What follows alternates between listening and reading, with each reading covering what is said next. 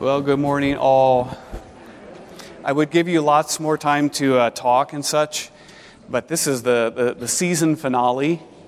You know, season finale here. Or we've got a lot that the Lord has for us, I think, today to finish up and then to recap what God has brought us through.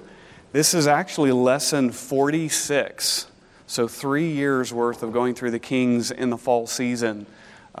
To come at this to this point. But we'll be in 2 Chronicles chapter 36 and then a lot of passages in Jeremiah that I'll display for us. So let's pray and trust ourselves to God's care today.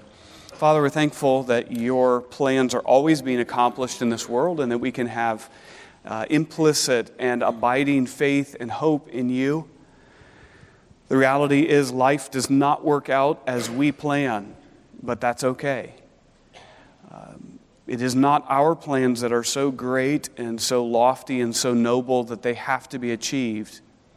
We live in a world that tells us to aspire to our dreams, to make our way in life, and to follow our own hearts. And yet, your word reminds us that our hearts actually swerve aside into things that are not appropriate for us or ways that are not best.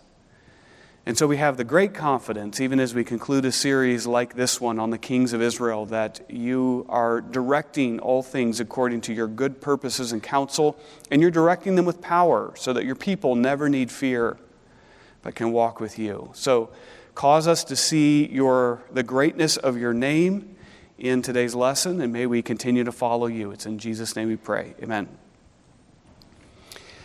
We tend to like the end of a story, at least if the story turns out the way it's supposed to. You know, the guy gets the girl, and maybe there's some mean guy that comes into play somewhere along the line, and we're like, no, not him.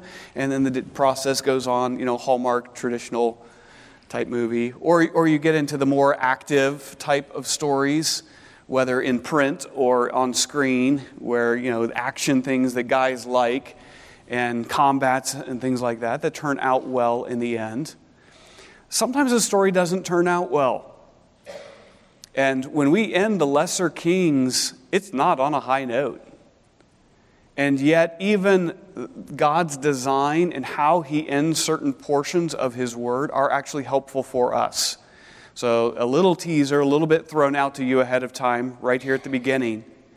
The fact that this grand contour of Israel's history has taken a turn and has gone into this massive slide from which, to this day, Israel has not really recovered yet. We understand they came back from the captivity in accordance with the word of the Lord. And we understand that there were some moderately good times under Nehemiah and Ezra. We grasp that. But Israel has not returned to some point of centrality and ascendancy in accordance with so many of the prophetic passages of Scripture. So the decline has been long. And it's instructive to us because our entire theme has been faith through and through. Faith in daily life. Faith persisting through the ups and downs of life. And sometimes in the lives that we experience and face, those downturns are prolonged. And they may last even to the very point of our death.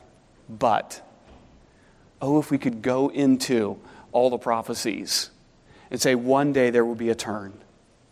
One day God will reverse all of this disaster that he has declared and brought on Israel, and all of the scorn and the shame that Israel has experienced because of its sin. That day is still to come. And a day is coming when the hardships of our lives, no matter how long they last, a few months, a few years, decades, or even to the point of death, God will reverse it all. We have that hope. But such is not fully the testimony of today, because we're in the last king of Judah, the last one really appointed before the land goes into complete and utter captivity and desolation, in 2 Chronicles 36. Verse 10 tells us, in the spring of the year, King Nebuchadnezzar sent and brought him to Babylon. Who's the him? It's Zedekiah. And he brought him to Babylon with the precious vessels of the house of the Lord, and made his brother, or this is another king, Jehoiachin rather, made his brother Zedekiah king over Judah and Jerusalem. Zedekiah was 21 years old when he began to reign and reigned 11 years in Jerusalem. So now all of the goods of the temple are despoiled. How do you carry on temple worship if you don't have all the items that you're supposed to have according to the law to carry out that worship? Judah is left in desolation. And at this point, verse 12, Zedekiah did what was evil in the sight of the Lord his God. He did not humble himself before Jeremiah the prophet, who spoke from the mouth of the Lord. And this is the beginning of the testimony of the Lord on the life of Zedekiah.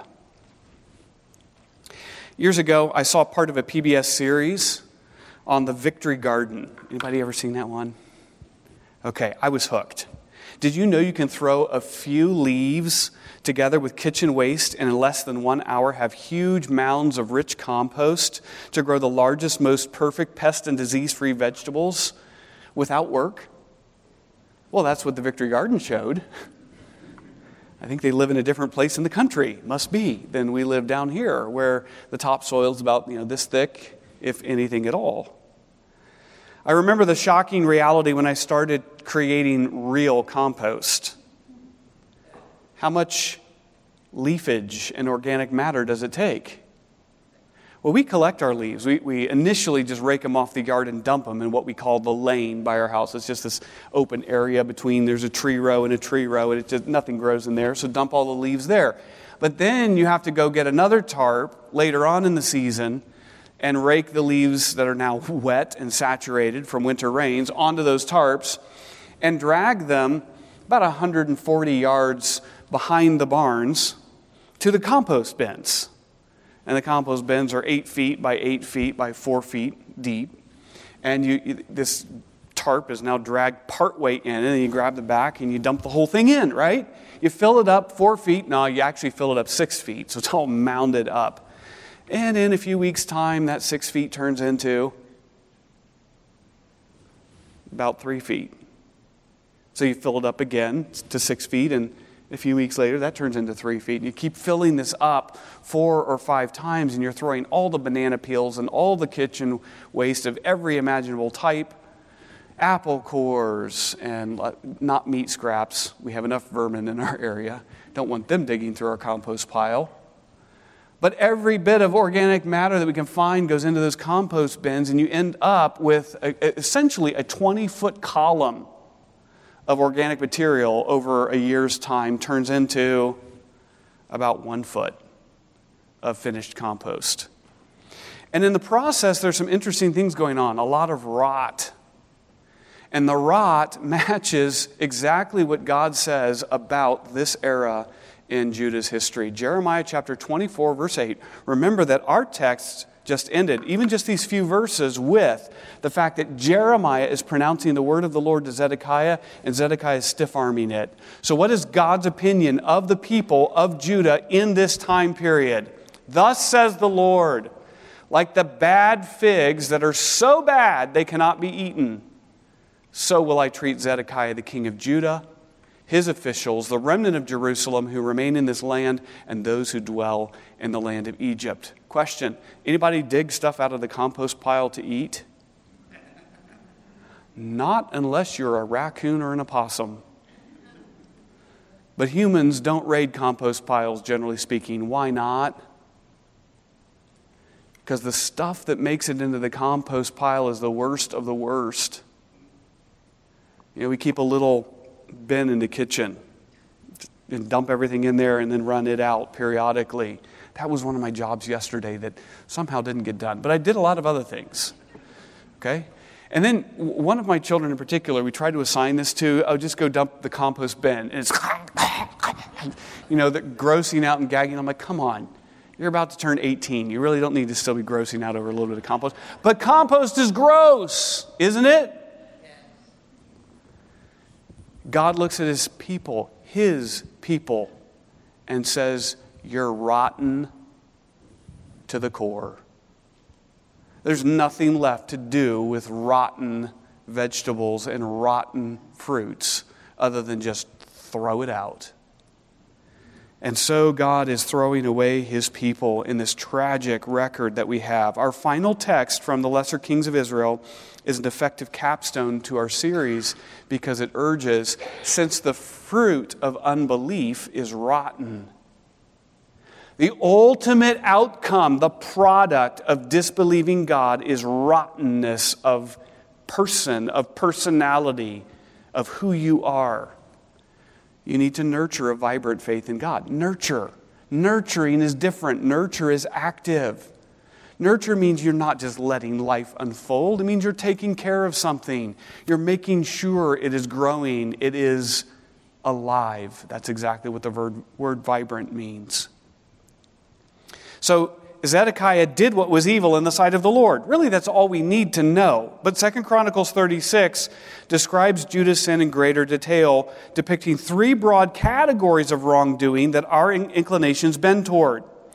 And the entire book of Jeremiah works out these three basic categories of sin. This didn't strike me as that when I was doing my initial preparation for this lesson, 2 Chronicles 36. But it just so happened that my reading this past week covered all the book of Jeremiah. And in the process of reading it, I'm like, that's it. That's exactly what's going on in Zedekiah's own era. The whole book of Jeremiah works it out in detail. So to begin with, 2 Chronicles 36:13 tells us that Zedekiah also rebelled against King Nebuchadnezzar, who had made him swear by God. That is, Zedekiah had vowed by the Lord his allegiance to Nebuchadnezzar. Zedekiah was still going to be a king, but he was going to remain a vassal king. And instead he stiffens his neck and hardened his heart against turning to the Lord, the God of Israel. So the first rottenness that we see about our unbelief is that unbelief brings the rottenness of obstinate rebellion. Where have we seen hardness of heart most in the Scriptures up to this point? We know it's going to be true of Israel and Judah here, but that phrasing, hardness of heart, hardness of heart, hardness of heart, was used about somebody else. Pharaoh, where God does his mighty works that are evidence that he alone is God.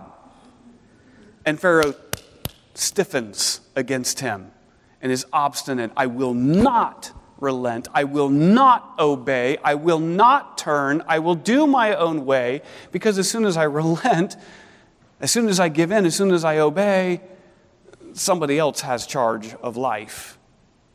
And this God has the right to command who I am and what I do.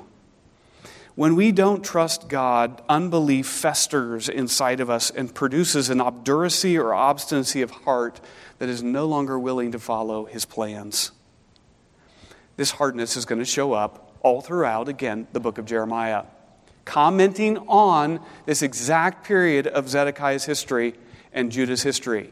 King Zedekiah sent to Jeremiah Pashur, the son of Malchiah, and Zephaniah the priest, the son of Maaseiah, saying, "Inquire of the Lord for us, for Nebuchadnezzar, king of Babylon, is making war against us. Perhaps the Lord will deal with us according to all his wonderful deeds and will make him withdraw from us."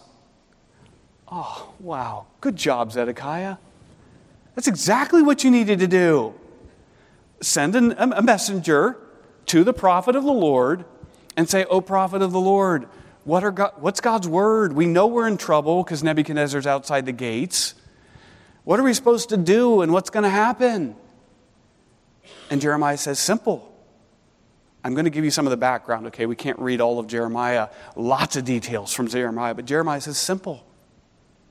Open the gates, walk out of the city, and surrender to Nebuchadnezzar.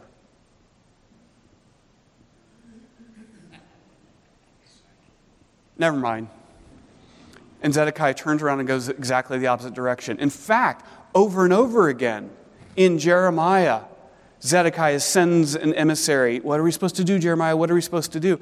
And then they accuse Jeremiah of lying. "God didn't tell you to tell us to do that. You're some kind of anti-Judean rabble-rouser. You want to see us all dead. That's what you want, Jeremiah, punk. Where's your patriotism?" And Jeremiah's like, "It's the word of the Lord. They hardened themselves against the word of the Lord. Why? Where does that hardness come from? It doesn't come out of thin air. Hardness like that, obstinacy, when God says, I put my finger on a problem of your life, and you say, no, not that one. That kind of obstinacy comes from a rottenness of unbelief that we're allowing to go uncured and festering in our souls. What about this one? A few chapters later, Jeremiah 34, 8 through 11. The word that came to Jeremiah from the Lord after King Zedekiah had made a covenant with all the people in Jerusalem to make a proclamation of liberty to them, that everyone should set free his Hebrew slaves, male and female, so that no one should enslave a Jew his brother. And they obeyed. That's what we needed to hear. They obeyed. All the officials, all the people who entered into the covenant, that everyone would set free his slave, male or female, so they would not be enslaved again. They obeyed and set them free. But afterward, they turned around and took back the male and female slaves they had set free and brought them into subjugation as slaves. You literally have, in this instance, they're going to Jeremiah. Jeremiah, what are we supposed to do? Follow the law? God already told you that while you can take slaves from the surrounding nations when they come against you in battle, you cannot enslave Israel. You cannot enslave your brother. He can sell his energies to you for a period of time, 7 years, at which point he goes out free. But you cannot treat your brothers like you treat the pagans. And the people, for decades now, centuries now, have been defying the word of the Lord. And so Jeremiah tells them what to do, and they go, okay. Since we promised, we'll set them free. And then they immediately turned around and enslaved them again.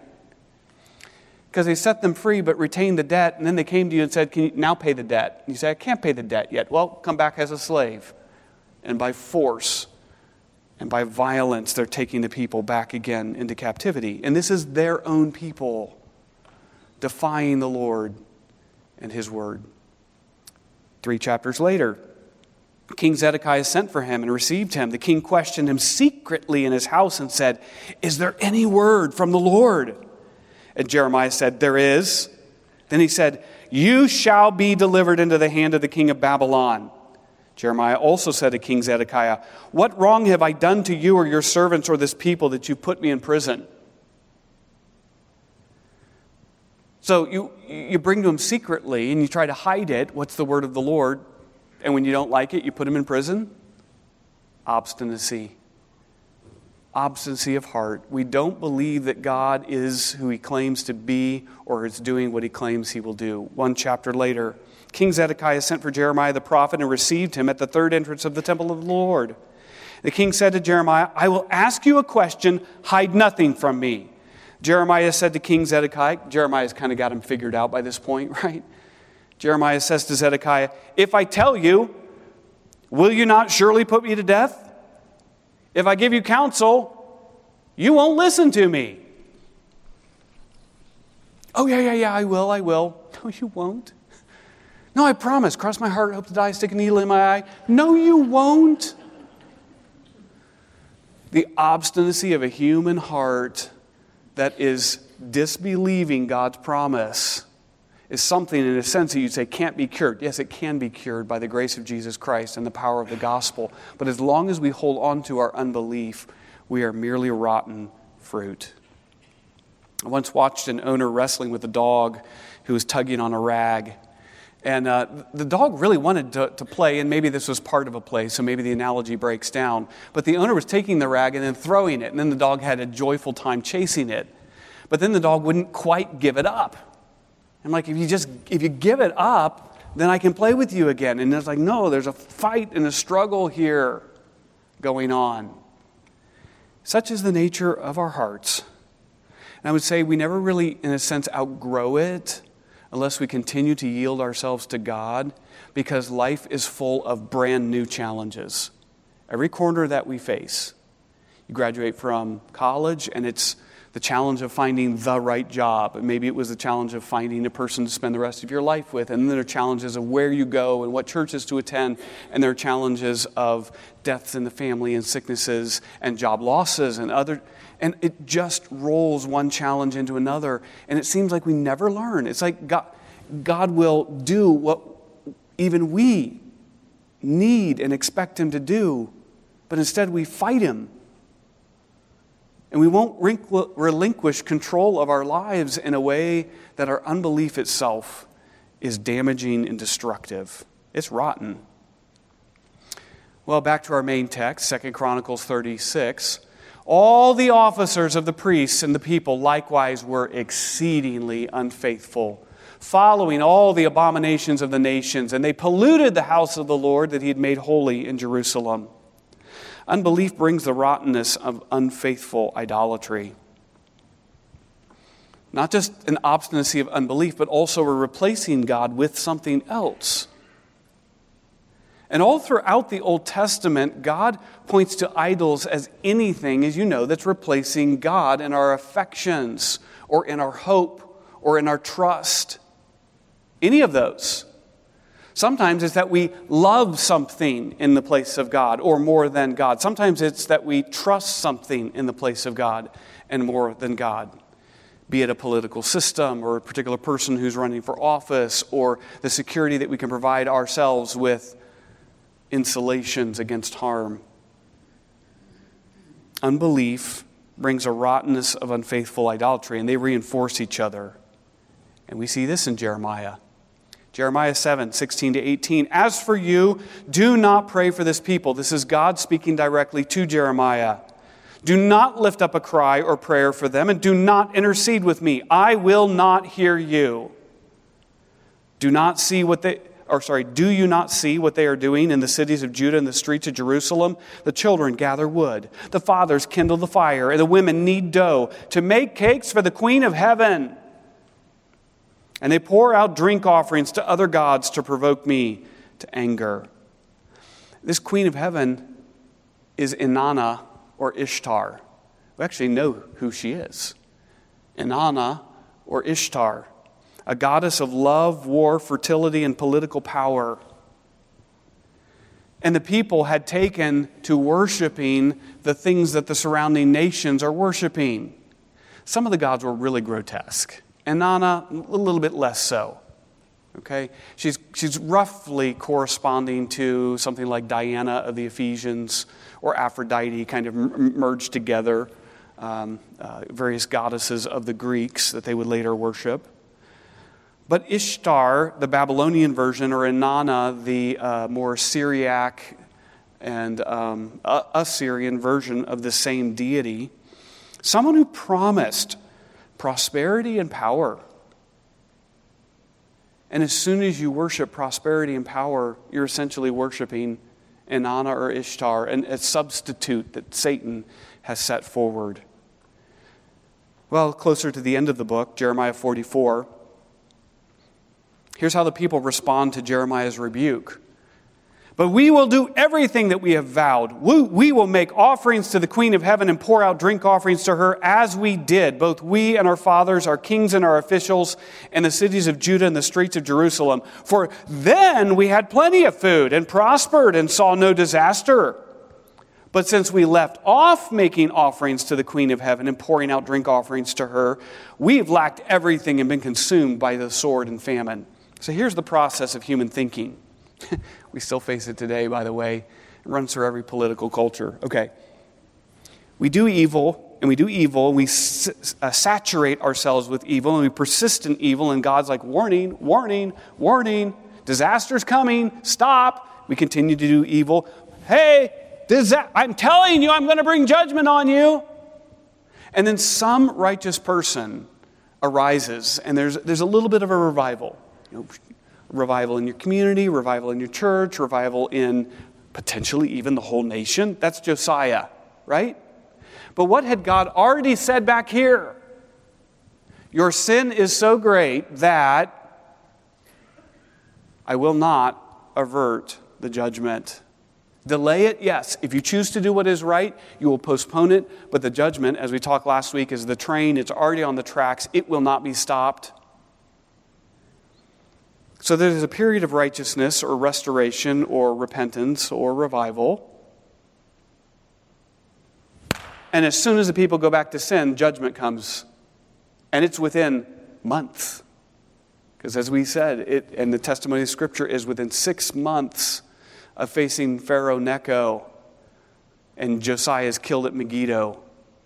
Nebuchadnezzar has already come down, defeated Egypt, and is now at the gates of Jerusalem. 6 months of the people's repudiating their repentance. Did you get that? You're like, over here, God, warning, warning, warning. Okay, we will repent of our sin, and now the people are repenting of repentance. Which means what about their repentance? It was fake in the first place.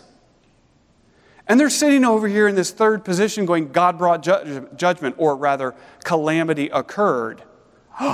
What was the most recent thing that we did? Repent. So, calamity must be the result of repentance. We're going right back to all of our wickedness and our idolatry over here, because when we were wicked and idolatrous over here, things were rosy for us. And you're like, no! Don't you understand that God is so patient? He allowed you, in this case, hundreds of years of disobedience leading up to the point of judgment, but it was not the repentance that led to the disaster. It was those hundreds of years of disobedience.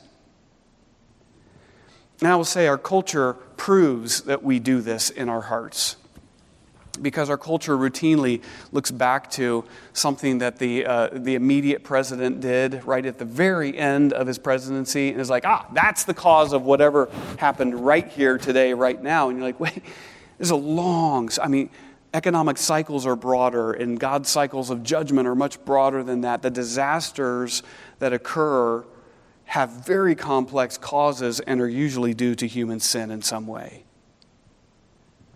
So the same happens later on in the chapter 44 of Jeremiah, where the people protest against the Lord, and the Lord says, that's it. From the people who were this obstinate and this idolatrous, my name will never again be pronounced by any of them. They will die in Egypt as pagans. Study of ancient deities reveals that these gods and goddesses were personifications of human desires. There's a huge list that I wrote down. It's fun. You can get Wikipedia, gods and goddesses of the ancient world. And you're like, okay, so what were the gods and goddesses of? Love, war, marriage, celibacy. So if you wanted to be married, you had your deity, and if you were not married, you had your deity. I mean, it was great. It worked out real well. By the way, they're really crude sometimes. So there was one Greco-Roman deity, the goddess of marriage, that if you pledged yourself to the other goddess, the goddess of celibacy, the goddess of marriage may come and torture you, torment you, kill you, cause all sorts of disaster for you. You're like, what am I supposed to do then?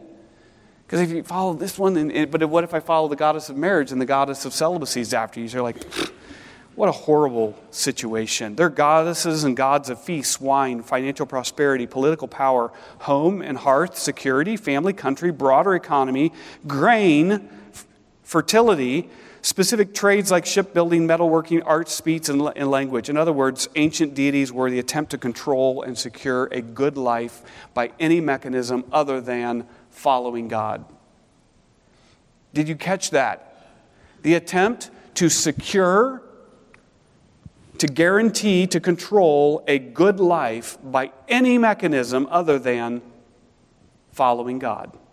Now, we all know we have our trades, but it's in the process of following God that we are computer programmers and nurses and engineers and so many other things. It is not that I'm an engineer in order to secure something for myself.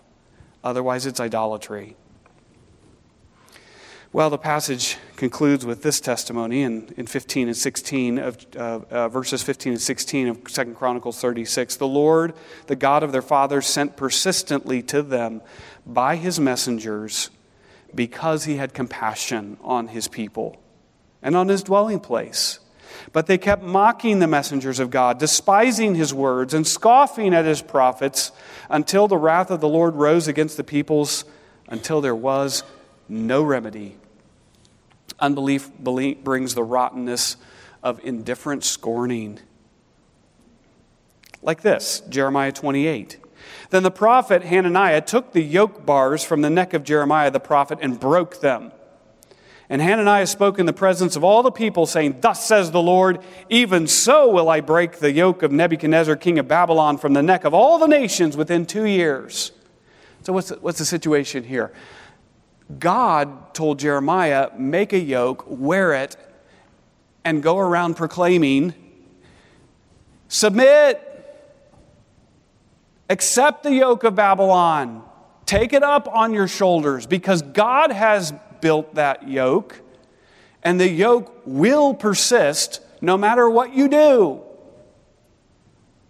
Bear it, not necessarily eagerly, but at least obediently and submissively, because you cannot escape it. And a false prophet shows up, and he's like, forget you. You can almost see him spatting. Forget you. He grabs the yoke that Jeremiah is wearing, smash. I don't know how heavy it was. Did he have to use a saw? It doesn't say. He broke it in some way in front of all. And thus says the Lord, when he's making up his own testimony, thus says the Lord, 2 years, Nebuchadnezzar is going to lose control of all the nations, not just ours, but all the nations. And Jeremiah's response is fascinating in that passage. He basically goes, great. If that's the word of the Lord, fantastic. Problem. It's not the word of the Lord. He's like, I would love for that to happen. I would be eager for the Lord to proclaim freedom and restoration of the people. The problem is, he has not so proclaimed. Jeremiah comes back a couple days later and says, you have broken a yoke of wood, and God will make in its place a yoke of iron. You will not escape. So all of this scorning, which is, again, traditional habitual response of the unbelieving human heart that kicks against and pushes against God's plans and God's messengers, comes to nothing, comes to disaster. Jeremiah 32:3. For Zedekiah, king of Judah, had imprisoned Jeremiah, saying, Why do you prophesy and say, Thus says the Lord, Behold, I am giving the city into the hand of the king of Babylon, and he shall capture it. So obstinate against God's word, like we saw in the beginning, but now scorning God's word and actually attacking the messenger. We have a saying in our language, right? What do we not do with the messenger? Don't shoot the messenger. I'm just telling you what was told to me. But since a wicked world cannot lash out at God directly, they strike at his messengers instead. Don't find it surprising when the world doesn't like us. Hopefully it's evidence that we are doing what is right and actually following the Lord. Jeremiah 38, one more example. Now Shephatiah, the son of Matan, Gedaliah, the son of Pashur, Jukal, the son of Shemaliah, and Pashur, the son of Malchiah, heard the words that Jeremiah was saying to all the people. Thus says the Lord, he who stays in the city shall die by the sword, by famine, by pestilence, but he who goes out to the Chaldeans shall live. He shall have his life as a prize of war and live. Thus says the Lord, this city shall surely be given into the hand of the army of the king of Babylon and be taken. Then the officials said to the king, let this man be put to death, for he is weakening the hands of the soldiers who are left in the city, and the hands of all the people by speaking such words to them. For this man is not seeking the welfare of this people, but their harm. And King Zedekiah said, behold, he's in your hands. The king can do nothing against you. So they took Jeremiah and cast him into the cistern of Malchiah, the king's son, which was in the court of the guard, letting Jeremiah down by ropes. There was no water in the cistern, but only mud, and Jeremiah sank in the mud. Question. Whose hands are weaker? The soldier who's a little bit discouraged but obeys the Lord, or the soldier who is dead? Trick question? Because what they're saying about Jeremiah is you're weakening the hands of the soldiers. But all those soldiers are going to be dead. That's pretty weak. Going out to them has your own life as a booty. Obeying the word of the Lord means you retain life and opportunity and the future. It might not be the future that you had scripted, the story that you wanted to write for life, but obedience to the Lord does result in the story that He's telling. And the opposite. They accused Jeremiah of treason, attacking him and mocking him and disregarding the word of the Lord. How foolish is that? Many years ago, shortly after my wife and I were married, I had a job at a paint company here in town. And one of my responsibilities, besides stocking the store and getting paint ready for customers, we had a lot of big commercial clients, and I would put 5-gallon buckets of paint in the back of a big delivery van and take it all over the county. Sometimes outside the county. I took them up to the Brevard Music Center one time, Brevard College, and delivered thousands of gallons of paint to them. But one incident occurred when I drove to a new school construction way out in Gray Court. And as I drove up to the construction, I'm looking at it going, there's no paved road. It was a complete disaster. It had been very rainy that summer, and you could see the mud was bad. And I had to go uphill through mud to get to the school and then start delivering the paint inside the school from there. Well, somehow I got in and drove partway up the hill, slipping and sliding, and you know how you do in deep mud. But I got in and parked the van, and then took 5-gallon buckets at a time, because I couldn't drive a hand cart through mud. So I'm sinking in the mud and taking 2 5-gallons at a time into the school, back and forth, while several thousand gallons of paint at 10 pounds plus per gallon are pushing the van down. Well, finally got time to leave, and I got in the van and started, I'm going nowhere. I was sunk past the axles in mud. And I'm like, great. I'm 45 minutes away from my job. I'm sitting out here in Gray Court. I'm going to starve to death in the middle of a construction site. There's nothing here. And the guys around me, you could see the other construction workers laughing and pointing. And finally, one of them saunters up and is like, you need some help? I'm like, was it obvious? He's like, well, okay, I'll get into it. And he got into a full-size, not even a skid steer or something small like that. He got into a full-size bucket loader or something like that. And he drove into these vans with tires, that come up here like this. And he drove up to my van and he was good. He put his scoop right under the back bumper and just lifted. He's like, okay, now go. And I drove real slowly, and he just kept my back high enough that we could get out of the ground. It was fun. Good time. I really wouldn't wish that on anyone, but Jeremiah's enemies did it to him on purpose. Sink him in the mire and then leave him to die. The people did not care what the truth was. The book of Jeremiah shows that they shopped for prophets who would tell them exactly what they wanted to hear. And here are what a number of the other prophets predicted. So maybe vote with me. Did it happen or not happen? Here are what the other prophets said. Babylon will bypass Jerusalem and never come against the city. Well, okay, so he came against the city, but he won't conquer it. Well, okay, he conquered the city, but God would restore the captives within a few months. No. Well, okay, so the captives didn't return, but Nebuchadnezzar would never come back. These are literal prophecies made by Jeremiah's opponents. No. Well, okay, so he came back, but he wouldn't overthrow the city again. Wrong again. Well, okay, so he overthrew the city again, but he wouldn't conquer Egypt, so we're going to flee to Egypt. And Jeremiah gets in Egypt, and he says, actually, Nebuchadnezzar's going to set his throne right here. I'm going to bury this little thing in the pavement stones. Nebuchadnezzar's throne's going to be right here, and he's going to bring judgment on Egypt. Well, okay, so he conquered Egypt, and it goes on. Unbelief is fundamentally stupid. She's voting for me to say so. Unbelief is wrong, isn't it, Adeline? Fundamentally stupid because it's fundamentally false, and yet those committed to falsehood will always remain here. That the fruit of unbelief is rotten, so we must nurture a vibrant faith in God. So where have we been? 3 years to cover these kings. And on this little chart, we have those who are assassinated, those who died in battle by violence or were self-inflicted, and those who were taken captive, all scattered throughout this, all by God's plan and by God's design. And in the time, we have covered the following. Can we run through this really fast?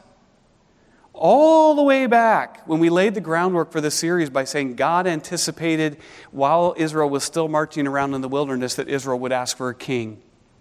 And we began with trust God enough to learn and obey His previous commandments. Trust Him enough to accept His rule in a less than ideal fallen world. Trust Him by seeking His counsel first and always.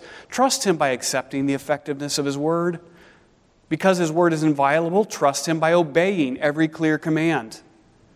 Trust Him by rejecting deception because He's the God who sees. Because God resists spiritual entropy, set your heart on seeking Him. Because He determines victory, rely on Him. Because faith sees every opportunity as God-given, sees the opportunities to do the right thing. Seeking the Lord requires an exclusive hope, so set aside other sources of ultimate hope.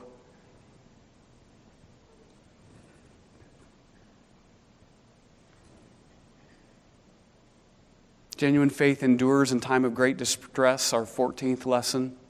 So rest on the God who saves. How about 20? Faith seeks the only advice in this whole world, in this entire universe that actually matters. So value God's counsel. I love this one, 24. God's dominion endures. Boy, that's hope in any generation. So the reign of the wicked calls for insight, not capitulation. We don't give up living the Christian life just because we're surrounded by evildoers. What about since well begun is half done? Live in faith today. In other words, start. Start. God expects His people to start. We may not have the end in mind. We may not be able to predict the future, but start doing what is right. That is the life of faith. Because evil hastens a nation's decline, our 32nd lesson. Look for opportunities to be faithful in a dark age. It doesn't matter what people are doing out there, you be faithful. Or because not as bad is not good enough. Oh, stop comparing ourselves with the world. I know that we're not as bad as the worst of the wicked, but we're bad apart from God's work. So serve the Lord alone. And then more recent ones, all the way up to 40, because the way of the world is a way of ruin, follow God through faith. Everything else results in disaster. We have hope.